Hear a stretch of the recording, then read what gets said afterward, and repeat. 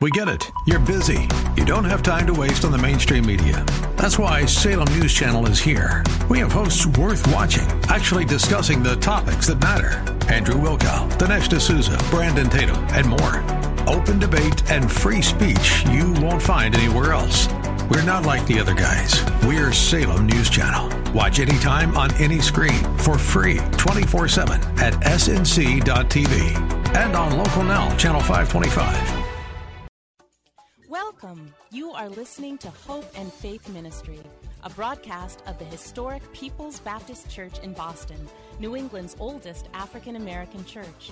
Hope and Faith Ministry features the inspirational sermons of my father, Dr. Wesley Roberts, senior pastor at People's Baptist Church. We're so glad you're here. Dr. Roberts has a powerful message of hope and love for your life and mine.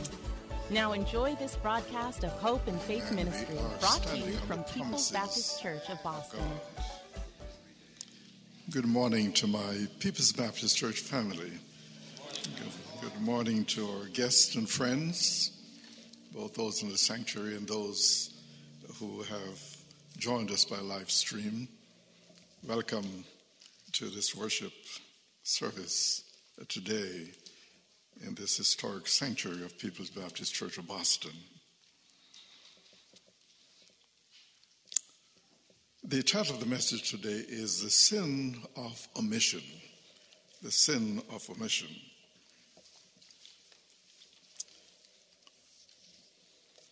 Now, what is the first word a baby learns to recognize? Now, it would be nice if it were mommy or daddy, but anyone who has been around children knows is not the case. The first word a child learns to recognize and to say is usually the word no.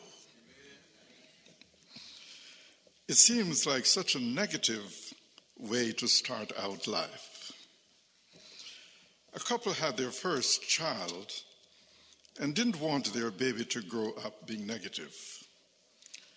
And the way they decided to accomplish that was not to use the word no with their baby. Now, that theory worked well for the first several months while their infant cooed and gargled in the baby blankets. How long do you think that theory lasted once the baby started crawling around? After a broken lamp and a few near catastrophic mishaps, those parents learned just how important the word no is.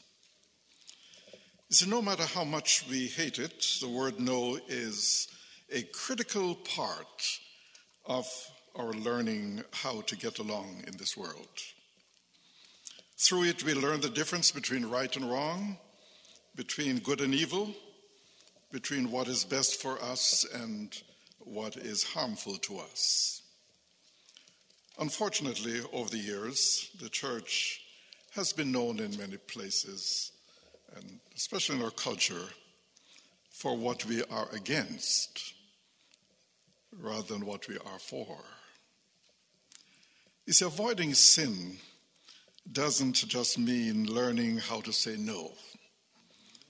It also means learning when to say yes. That is what I believe James is speaking about here in the text that we are using, James chapter 4 and verse 17. In the New Living Translation, it says, "Remember, it is sin to know what you ought to do and then not do it." And the New International Version says, "Anyone then who knows the good he ought to do and doesn't do it sins." See, sin isn't just disobeying the thou shalt nots of the Bible. There are things the Lord has asked of us. And when we turn our backs on those things and ignore them, all the while knowing that this is something God wants us to do, then we are sinning. Now, the English Puritans, a group of religious conservatives, classified all sin into two categories. Sins of omission, that is the things we aren't supposed to do, and sins of omission, the good things that we know we should do, but we don't do them. James 4:17 is addressing the sin of omission. So let me point out 4 specific sins of omission. First, to know of needs without helping.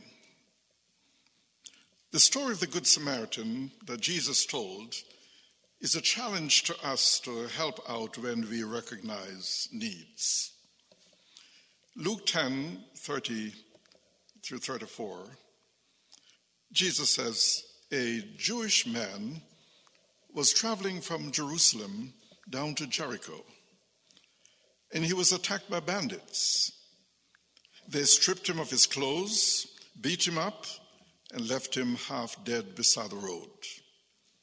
By chance, a priest came along, but when he saw the man lying there, he crossed to the other side of the road and passed him by.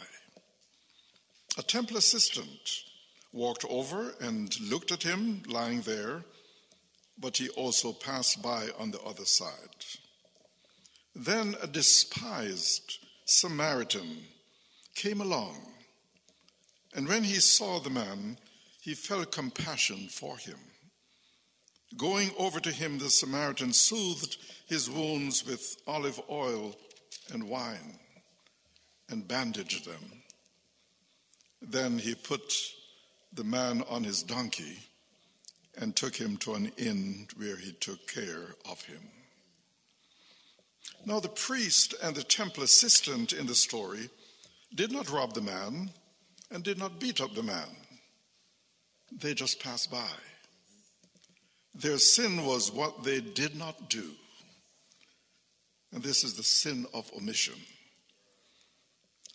I certainly realize that in a world filled with needs, we can't help everyone all the time. But I also know that we could do more than we do. Often we excuse ourselves from helping because it's not easy, and frequently helping those in needs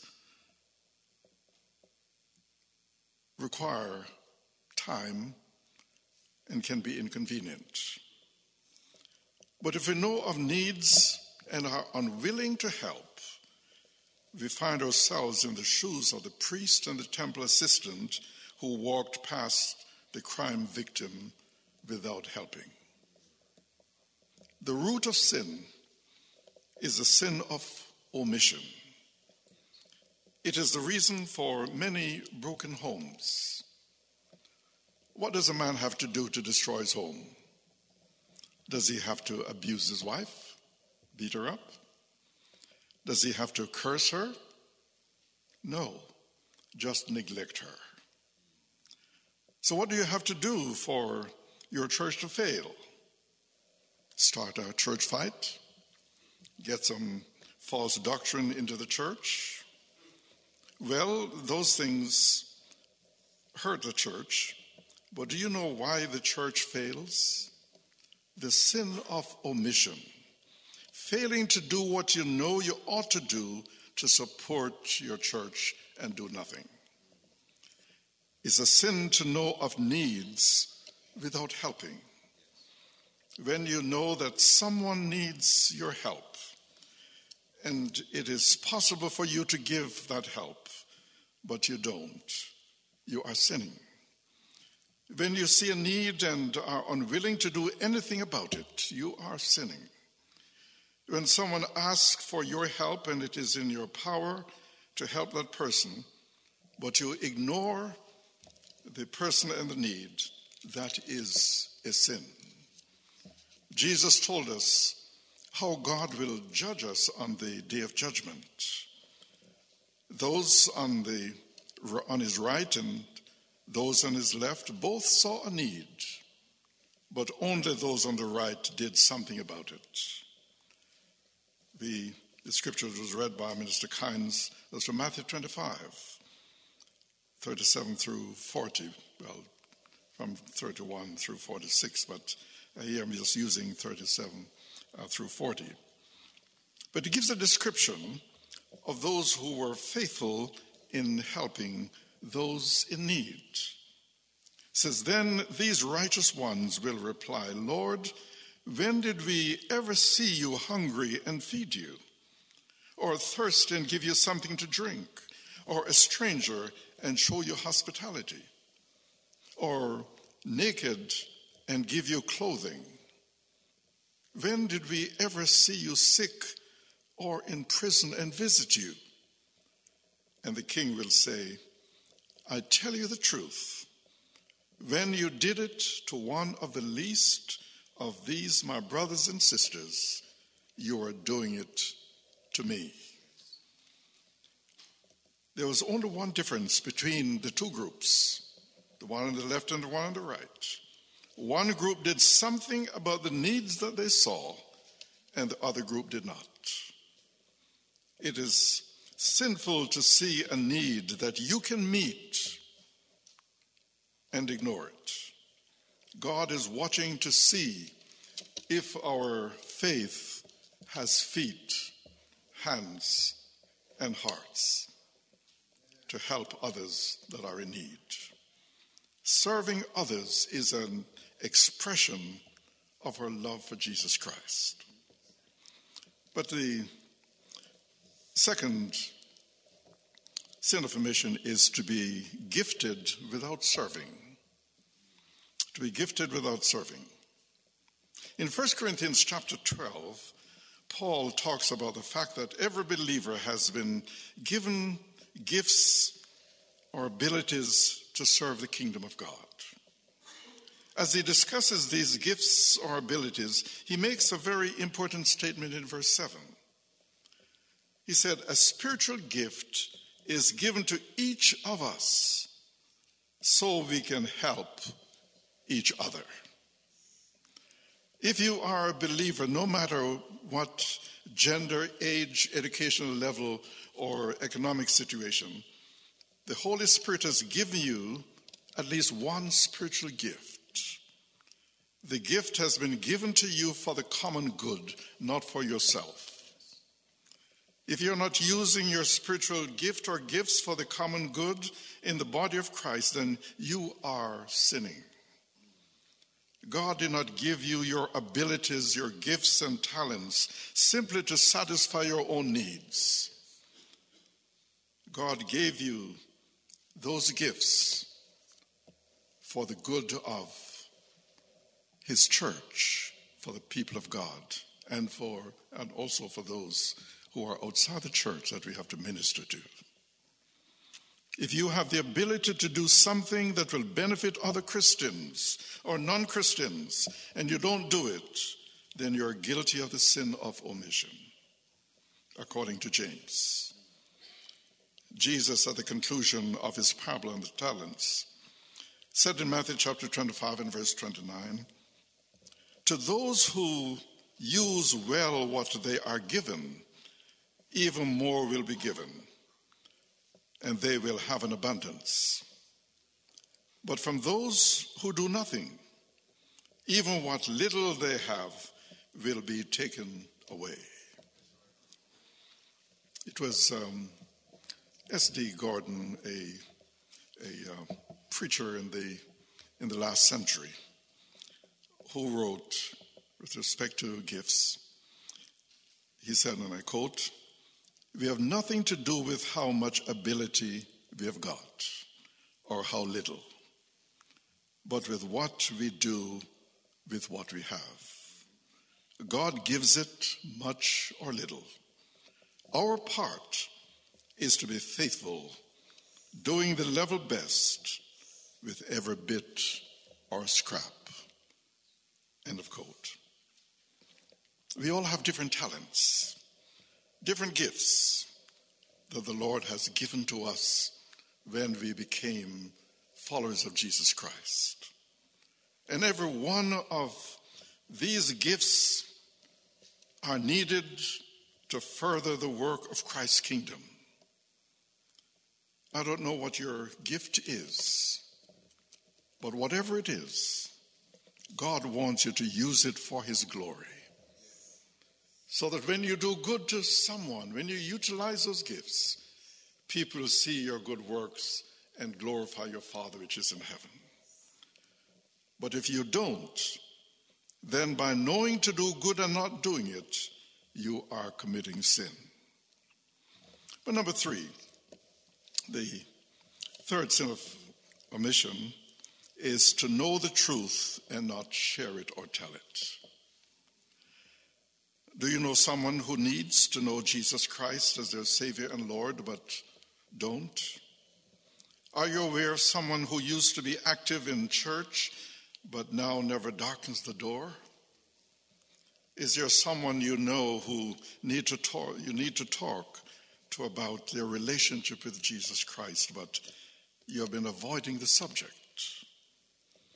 Often the Holy Spirit nudges us to speak to someone about their salvation, about their faith, and we ignore him because we don't want to, or we are afraid we don't know how. James 4 and verse 17, our text says, "Remember, it is sin to know what you ought to do and then not do it." But fourthly, it's a sin to hear the good news about Jesus Christ without responding positively to it. You see, when you hear the word of the Lord preached and you ignore it, then you are sinning. When you find something in God's word that tells you to change something in your life and you ignore it, you are sinning. When you know the Holy Spirit is speaking to you to do something or not do something, and you ignore that voice, you are sinning. When you know the truth but don't respond to it, you are committing sin. There are many people who have heard the message of the gospel and are ignoring it. They are ignoring it for many reasons. Perhaps they have things that they want to do which they think would not be compatible with faith in Jesus Christ.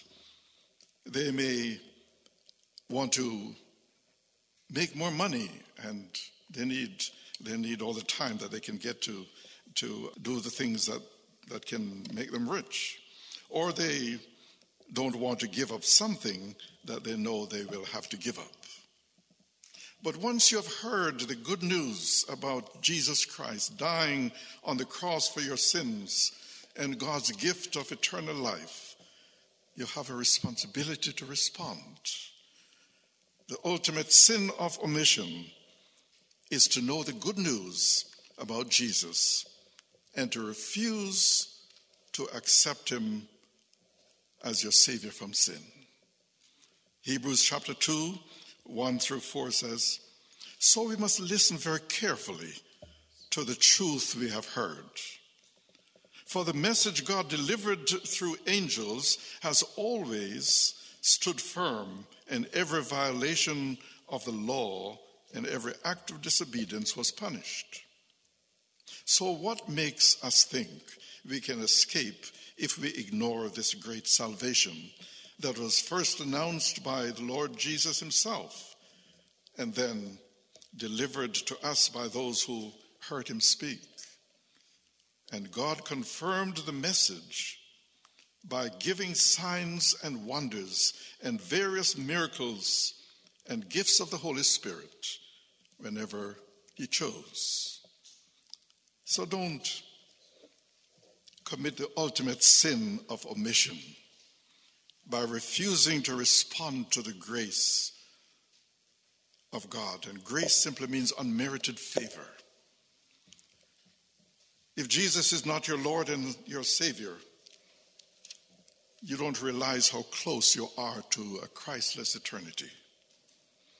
You're only one step, one breath, one moment, one heartbeat away from eternity. Any given moment, your lungs could collapse, your body could fail, your heart could stop and your life could end. It is risky to be without Christ as your Savior, never knowing what day could be your last day, never knowing what conversation could be your last conversation, not knowing what activity could be your last activity. None of us is guaranteed another day, another handshake, another night's rest, another opportunity to do the right thing. There's nobody like Jesus. To us who have made him the Lord and Master of our lives and have the assurance of eternal life, because he is the fountain of our joy. He is the source of our comfort, the strength of our days, the solution to our problems, the delight of our soul, the object of our worship, the giver of our blessings, the author of our salvation, the wisdom of our decisions, the healer of our body, and the cause of our hope. No, there is just nobody like Jesus. Thank God for those of you who can say today, I have found a friend in Jesus. He is everything to me. He is the fairest of 10,000 to my soul, the lily of the valley. In him alone I see all I need to cleanse and make me whole. In sorrow he is my comfort. In trouble he is my stay. He tells me every care on him to roll. He is the lily of the valley, the bright and morning star. He is the greatest of 10,000 to my soul. Amen. Amen.